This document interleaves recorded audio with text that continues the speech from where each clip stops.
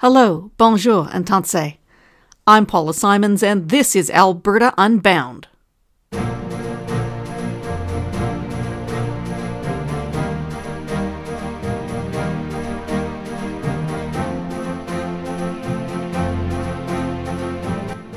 Kate Beaton first burst onto the world literary stage in 2007 with her webcomic Hark! A Vagrant, a dizzy and delightful series of clever cartoons making mock of historical personages, great artistic figures, and fictional characters such as Sherlock Holmes. Her comic strips had titles like Dude Watchin' with the Brontes and Suffragettes in the City.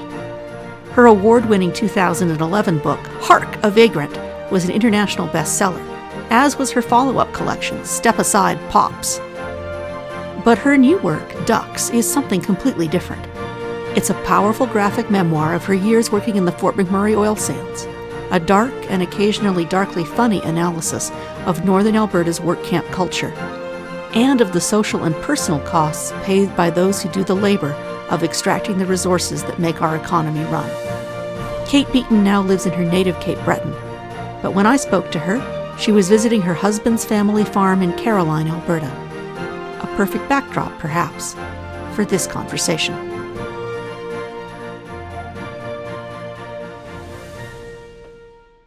Kate Beaton, I wanted to then start, I guess, at the beginning of the story, which is what brought you to Fort McMurray in the first place. Well, it was student debt. I maxed out both the federal and the provincial loans that I could get. And I'm from Nova Scotia and from Cape Breton, and we have a generations long history of exporting labor to wherever the current engines of capitalism are running. And it's been going on for so long that people do it um, in sort of a community way where everybody's going. Everybody's going. And so I went, even without interrogating why or or even understanding what would happen once I got there, because they had gone in my grandfather's time to places like Boston, and in my parents' time to places like Southern Ontario to work in auto factories, and in places in between, like to work in mining communities in Sudbury or Elliott Lake. And in the current time, they were going to Fort McMurray, and everybody was going. And I had this massive debt that I had no way to pay back. And I went because it was it was culturally what everybody did. So when you arrived, you got a job working in a tool crib. So explain to us, it sounds sort of like a librarian of tools, but explain to us what's the tool crib and what was your job there? In a sense, yeah, it is.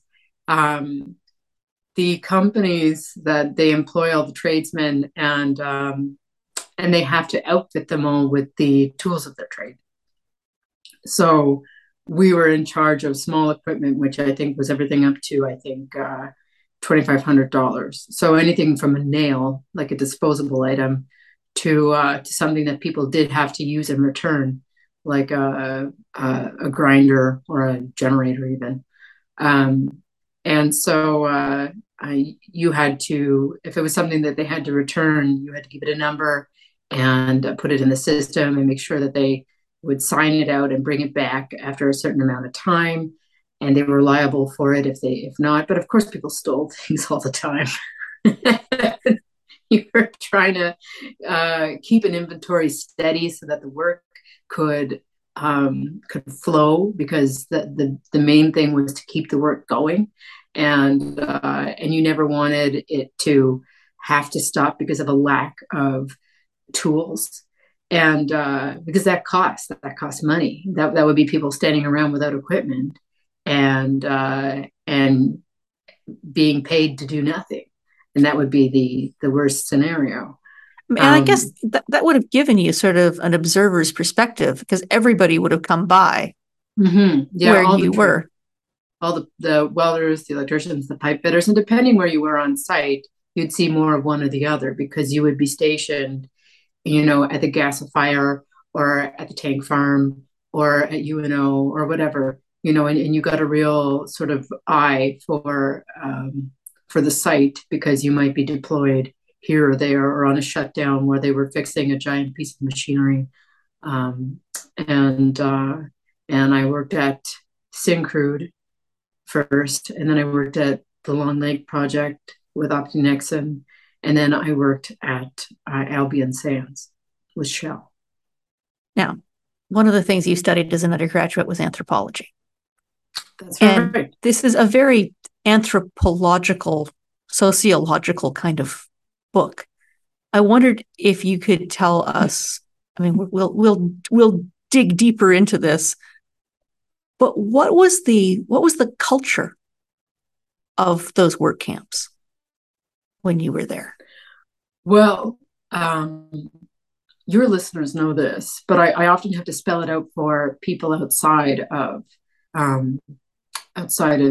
the oil culture. But there's a massive difference between living in the town and living in the work camps. People who are unfamiliar with the oil industry often lump everything in Fort McMurray all together, as if Fort McMurray is all of the things all at once, and it is not. And you can see why people in the town are very sensitive about that, because they are trying to build a life for themselves and build a town and build a community, and they are a community. But in the camps, the community aspect is missing, and that's the main thing. And it exists in a temporal space, and it exists outside of the rules of regular society. But they are, by their nature, because they are outside of a town. These camps will be an hour or two outside of any kind of town, and they'll be as big as 1,000 people, 2,000 people, 2,500 people. And even if they have amenities like gyms, a bar, like even decent like meals and TVs and things like that, it doesn't make up for the fact that you're separated from your family and your friends and everything that makes your community real for long stretches of time.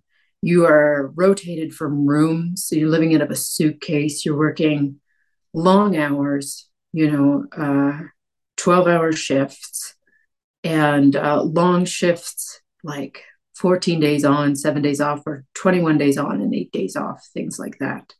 And even on the days off, you're spending 2 of them traveling or more if the weather is bad. So you're cut off from society and you're re-socialized in this camp environment that is heavily male also. Yeah. And so it's just not a regular social place. Now, when you were there 15, 20 years ago, it was an even more isolated place. I mean, I don't think we think sometimes about how radically communications technologies have changed. Absolutely. So when you were there was no FaceTime, there was no Twitter, there was no Facebook, there was no streaming. So how much more intense did that make this feeling of isolation, do you think? And you could play DVDs on like personal DVD players, and that was all. But you could never, like, there was no streaming service, absolutely not. And so the feeling of being cut off was beyond. I remember people lining up for payphones, and that's a world away from where we are now. When was the last time you ever saw anyone use a payphone? It was, it had the feeling of a jail, right? And people likened it to jail. But it's true that I was there at a real transition in time for us, technology-wise, where I landed in 2005, where nobody had Facebook, and the phones that were flip phones, and they were very rudimentary in terms of like texting ability and things like that. it took a long time to send a text message. You had to, there were 3 letters per per number, that kind of thing. And then when I left in 2008, everybody had Facebook, and the phones were changing. I think that the first iPhones sort of came out around that time, and so it was a rapid transition into the world that we live now. Because I think Twitter came out in 2009. People started going on it in 2009, and so when you think of that jump, that space and time, the world right now is not that different than it was 3 years ago or 4 years ago. But from 2005 to 2008, a massive upheaval. Yeah, absolutely. So that's the time that my book occupies. You made the jail analogy. What struck me is that it was a bit like reading sort of the classic science fiction of the 1950s, where people would go to a moon base or be on a starship, and that sense of being cut off and then sort of claustrophobically confined with people. In this sort of cut off from society, away from regular checks and balances, away from regular interactions with people, where all you're doing is work, and everything that makes you yourself is taken away, and all you are is your work and the hours that you put in, and the way that the people talk to you, which is just in this sort of hyper-masculine environment. It turns into something different. I mean, this is something that you depict really beautifully and disturbingly in the book, in a world that is almost entirely male, where the men are cut off from any sort of forms of, I don't know, domesticity, female civilization. I mean, what impact do you think the hypermasculinity of those camps has on the culture and behavior of the people who work there? Because you make the point that, you have men in your life whom you love, and you sort of comment, I don't know how those people, if I transplanted them from their world in Cape Breton and plunked them down here, at what point would their behavior start to change? The idea that you go out there to make the money, you put your time and you work. Of course, for the fewer women that are around, many people experience harassment. That's how it translates to me, and that's what's in my book. And a lot of people want to talk about that because it features in the book, because I was a young woman there by myself. And then you get bosses who don't want to deal with it and say things like what did you expect? Well, you came here, and what did you expect? And corporations that say that they have policies in place to deal with it, zero tolerance, that kind of thing, which is all lip service to something that doesn't exist. There is not a zero tolerance policy. Otherwise, you would have to fire so many people. And if you do speak up, then you're known as a troublemaker. So why, so many women just don't. They don't. And on top of that, when it happens so often and in so many ways, because not everything is so overtly harassment, it's just the way that people talk to you all the time. You become inured to it. You become inured to the way that people look at you and speak down to you and speak to you. And you get used to it. And I really tried to depict that in the book, and people have responded to it, because they say things like, I haven't seen this depicted this way before. It becomes naturalized to you, the way that people speak to you. But when you only focus on that part of the book, sometimes I feel people miss the way that this environment and this kind of masculine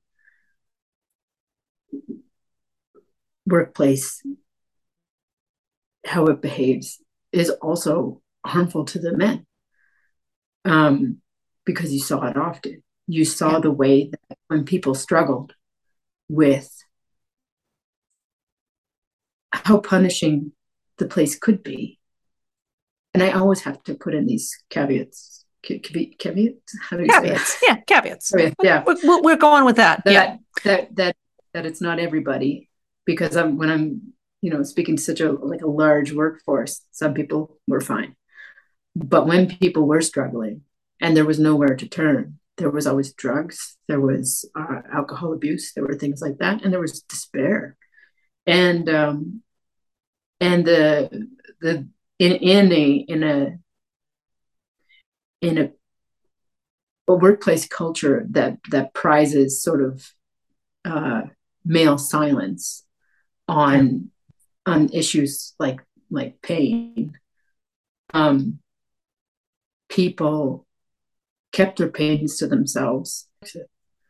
I was thinking, I mean, I talked about this parallel with, space travel and moon bases, but the other book I kept thinking of as I read yours was Joseph Conrad's Heart of Darkness, which is this portrait of, good people who sort of internalize the evils of colonialism and isolation and become warped. And, we don't often talk about the colonial aspect of those work camps, or at least not as much as we ought to. So, no, I mean, did you or your colleagues understand yourselves as colonizers in somebody else's space? This is a difficult question to answer because I can't speak for everybody. I was a 21-year-old to 22, 23 at that time, and I knew very little.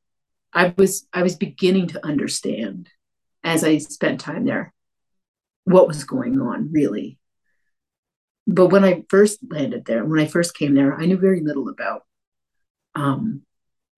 the history or about the communities around me.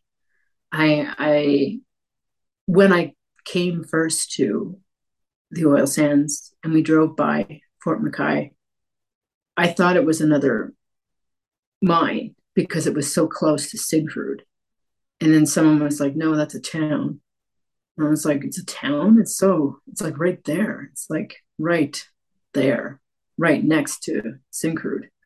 And then you learn about, how how Syncrude sort of came to be. And then they talked to the people and we're like, we're going to build this thing and we're going to promise these things. And then, of course, it wasn't really a conversation, was it? It's sort of, they were just going to do what they wanted to do. Yeah.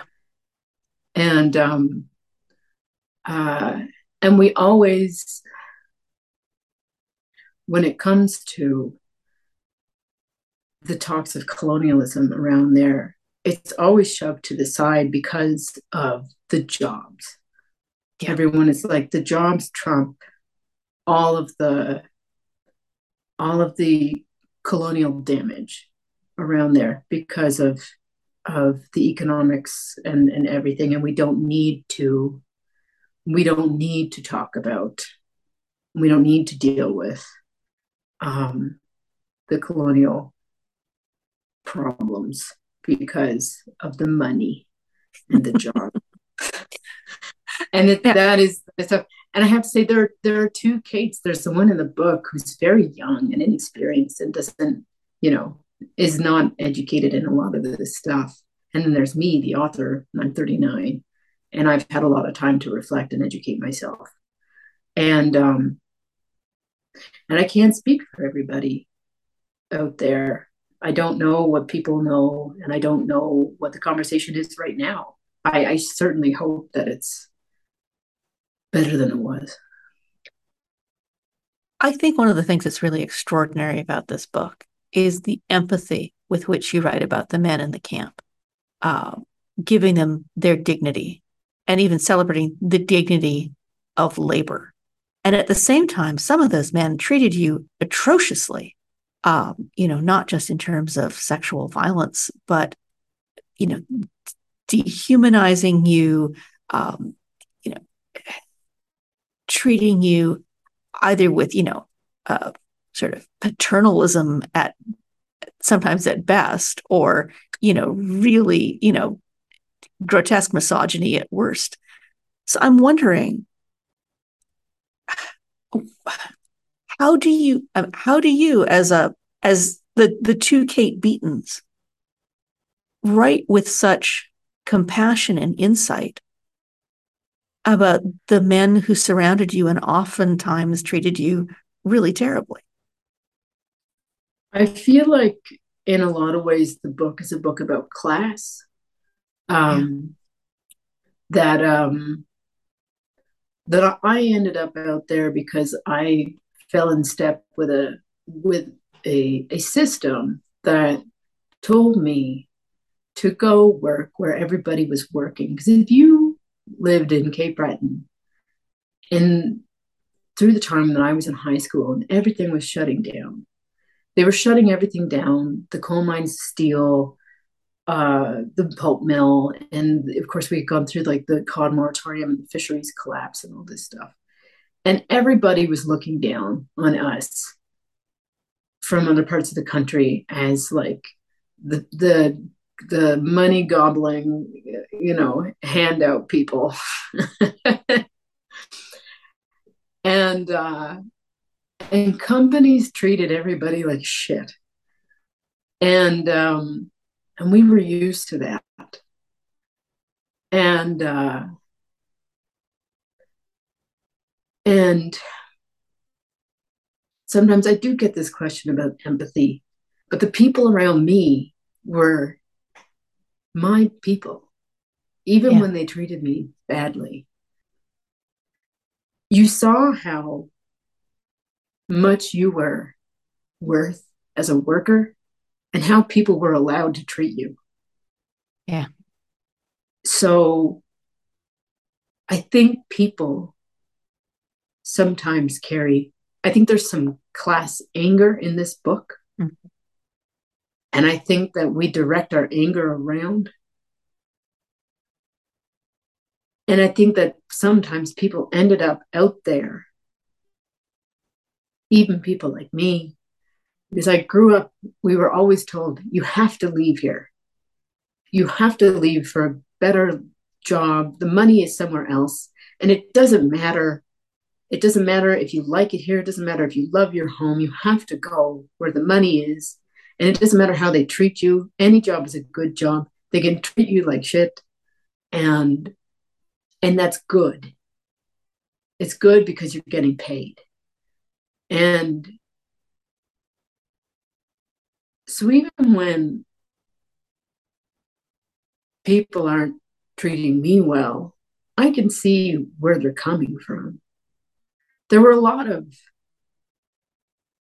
sort of people who lost a lot who went out there. They lost their livelihoods in the middle of their life, and they had kids at home that they had to move away from to support. And that's a lot of the people who were talking down to me, because here I come with my college degree, and I'm, for instance, I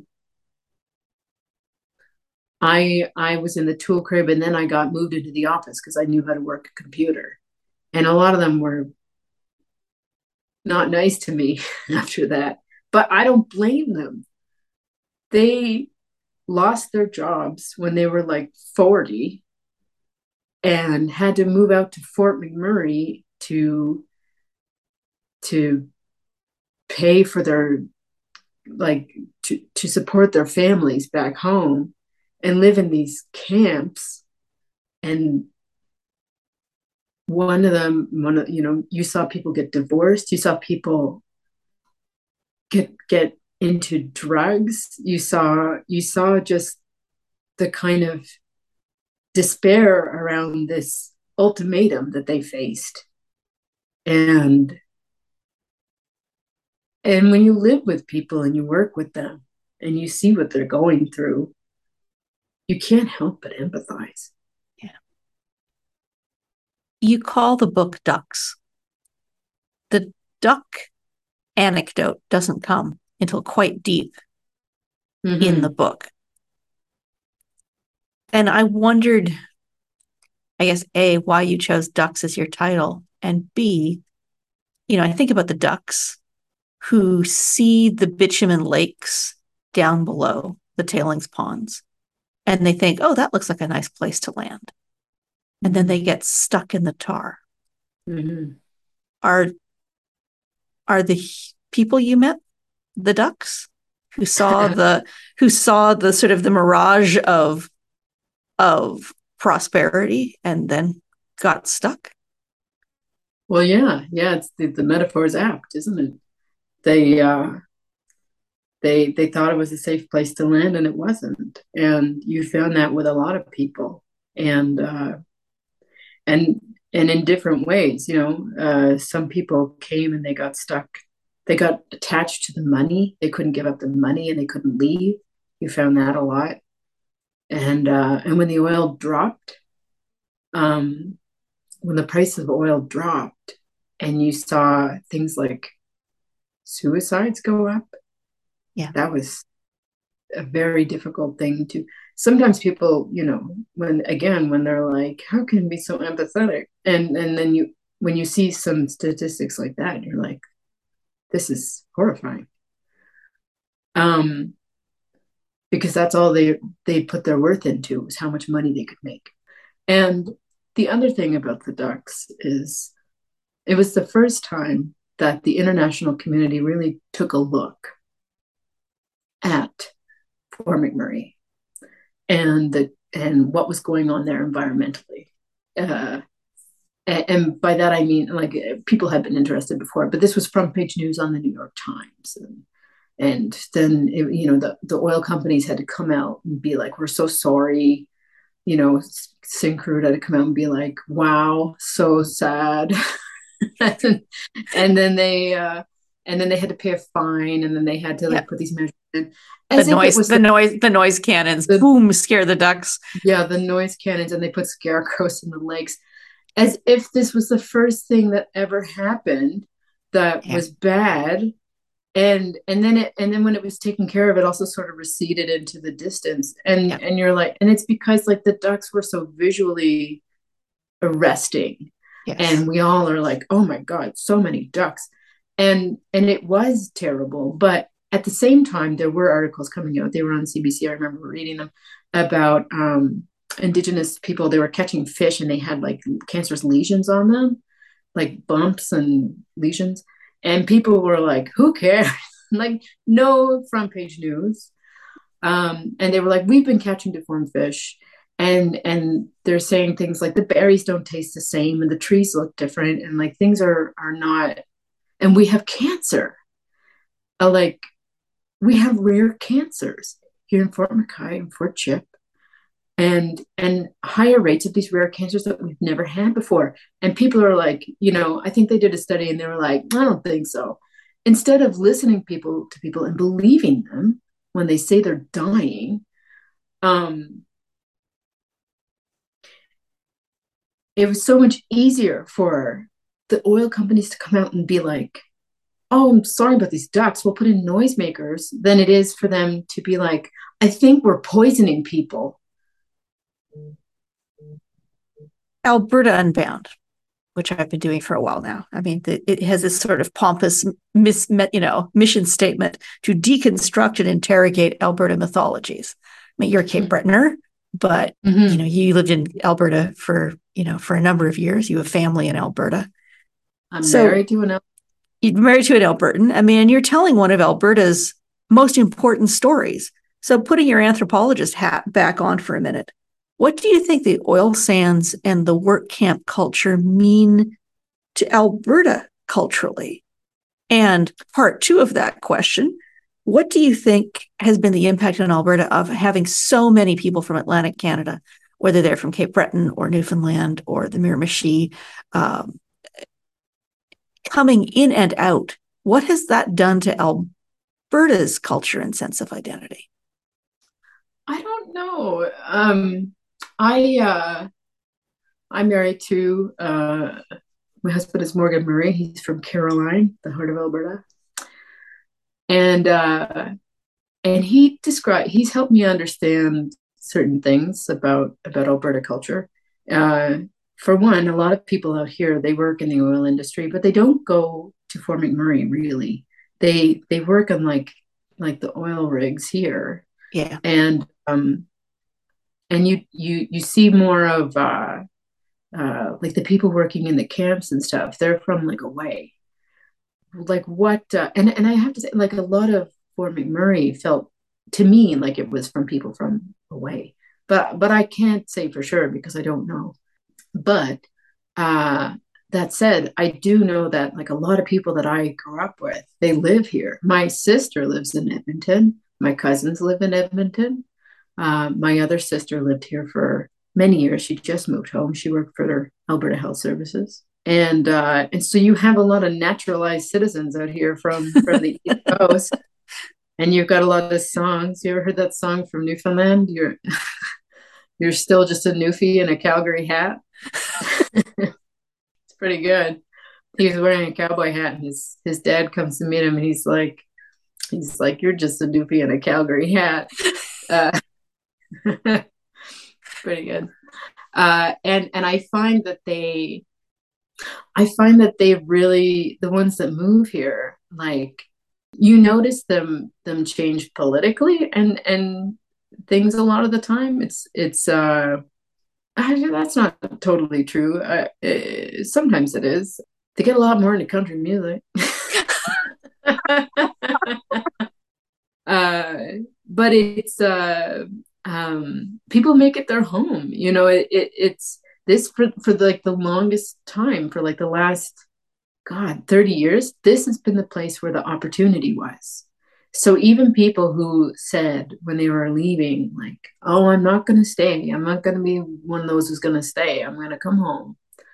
They marry here, they have the kids here, and then you're here. You're here, and you become like Alberta's your home, and that's the way it's been for the longest time. And I couldn't say how many Easterners are out here, but it's a lot. It's a lot, and I don't know. I think for a while there was an attitude like, "Oh, these people are coming and taking our jobs," but I don't think it's that. I don't think No, that attitude is it. I don't think so. I want to ask you this in closing. I mean, in some ways, this is a time of great celebration for you. You have a book that is being, I mean, critically acclaimed. You're on book tours at a time when hardly any author gets a proper book tour anymore. The book is being lauded, but it's obvious. I mean, talking to you today, that this is very painful stuff. And I don't know to what extent writing the book and then having to talk about the book is traumatic. I mean, I didn't want to dwell on your personal trauma that you talk about in the book, but I mean, just talking to you makes me feel like I've been picking scabs off of somebody else's soul. No, I mean, it isn't. It isn't. I actually feel like there's quite a bit of humor in the book. In a lot of ways, there is. Yeah. And I didn't mean to like take this conversation into too much of that. But I guess I was on this Alberta centric podcast, and I thought I'd talk about it a little bit because people might understand a bit more. Because these are issues that I guess I thought maybe they'd be important to some of your listeners. Oh, yes.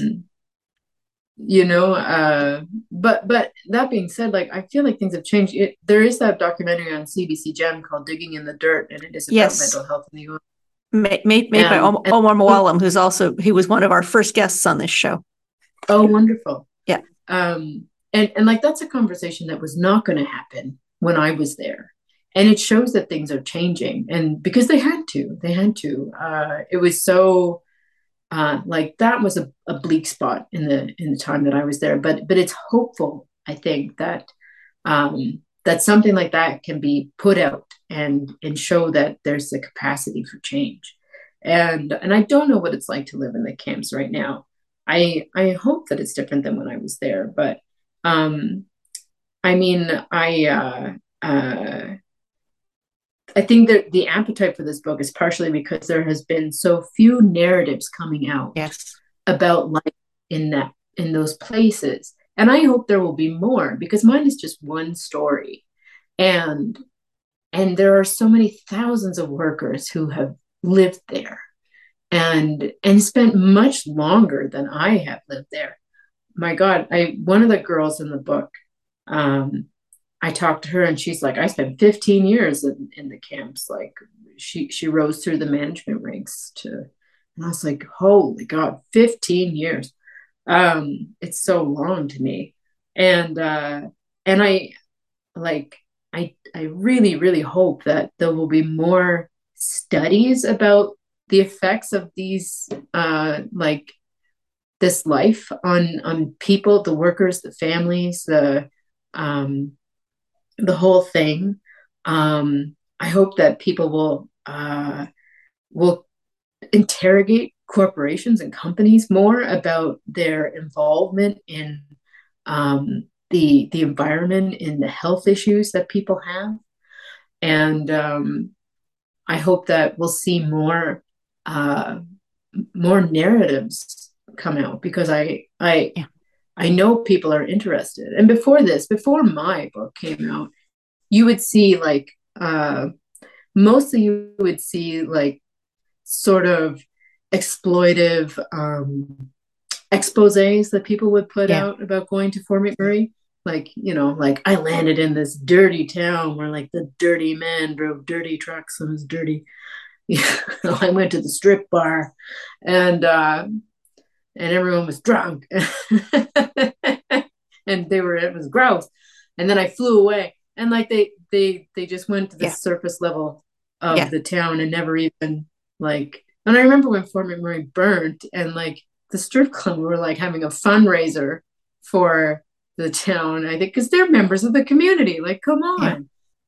You have to look a little further into what you can't come in with the thesis for your thing already and then just write it based on like what you're looking for.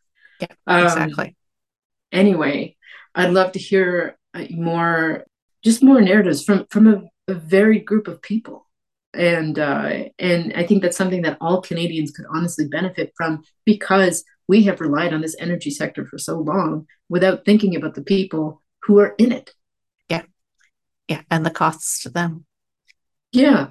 All we hear about is Jason Kenney's war room, which sucks.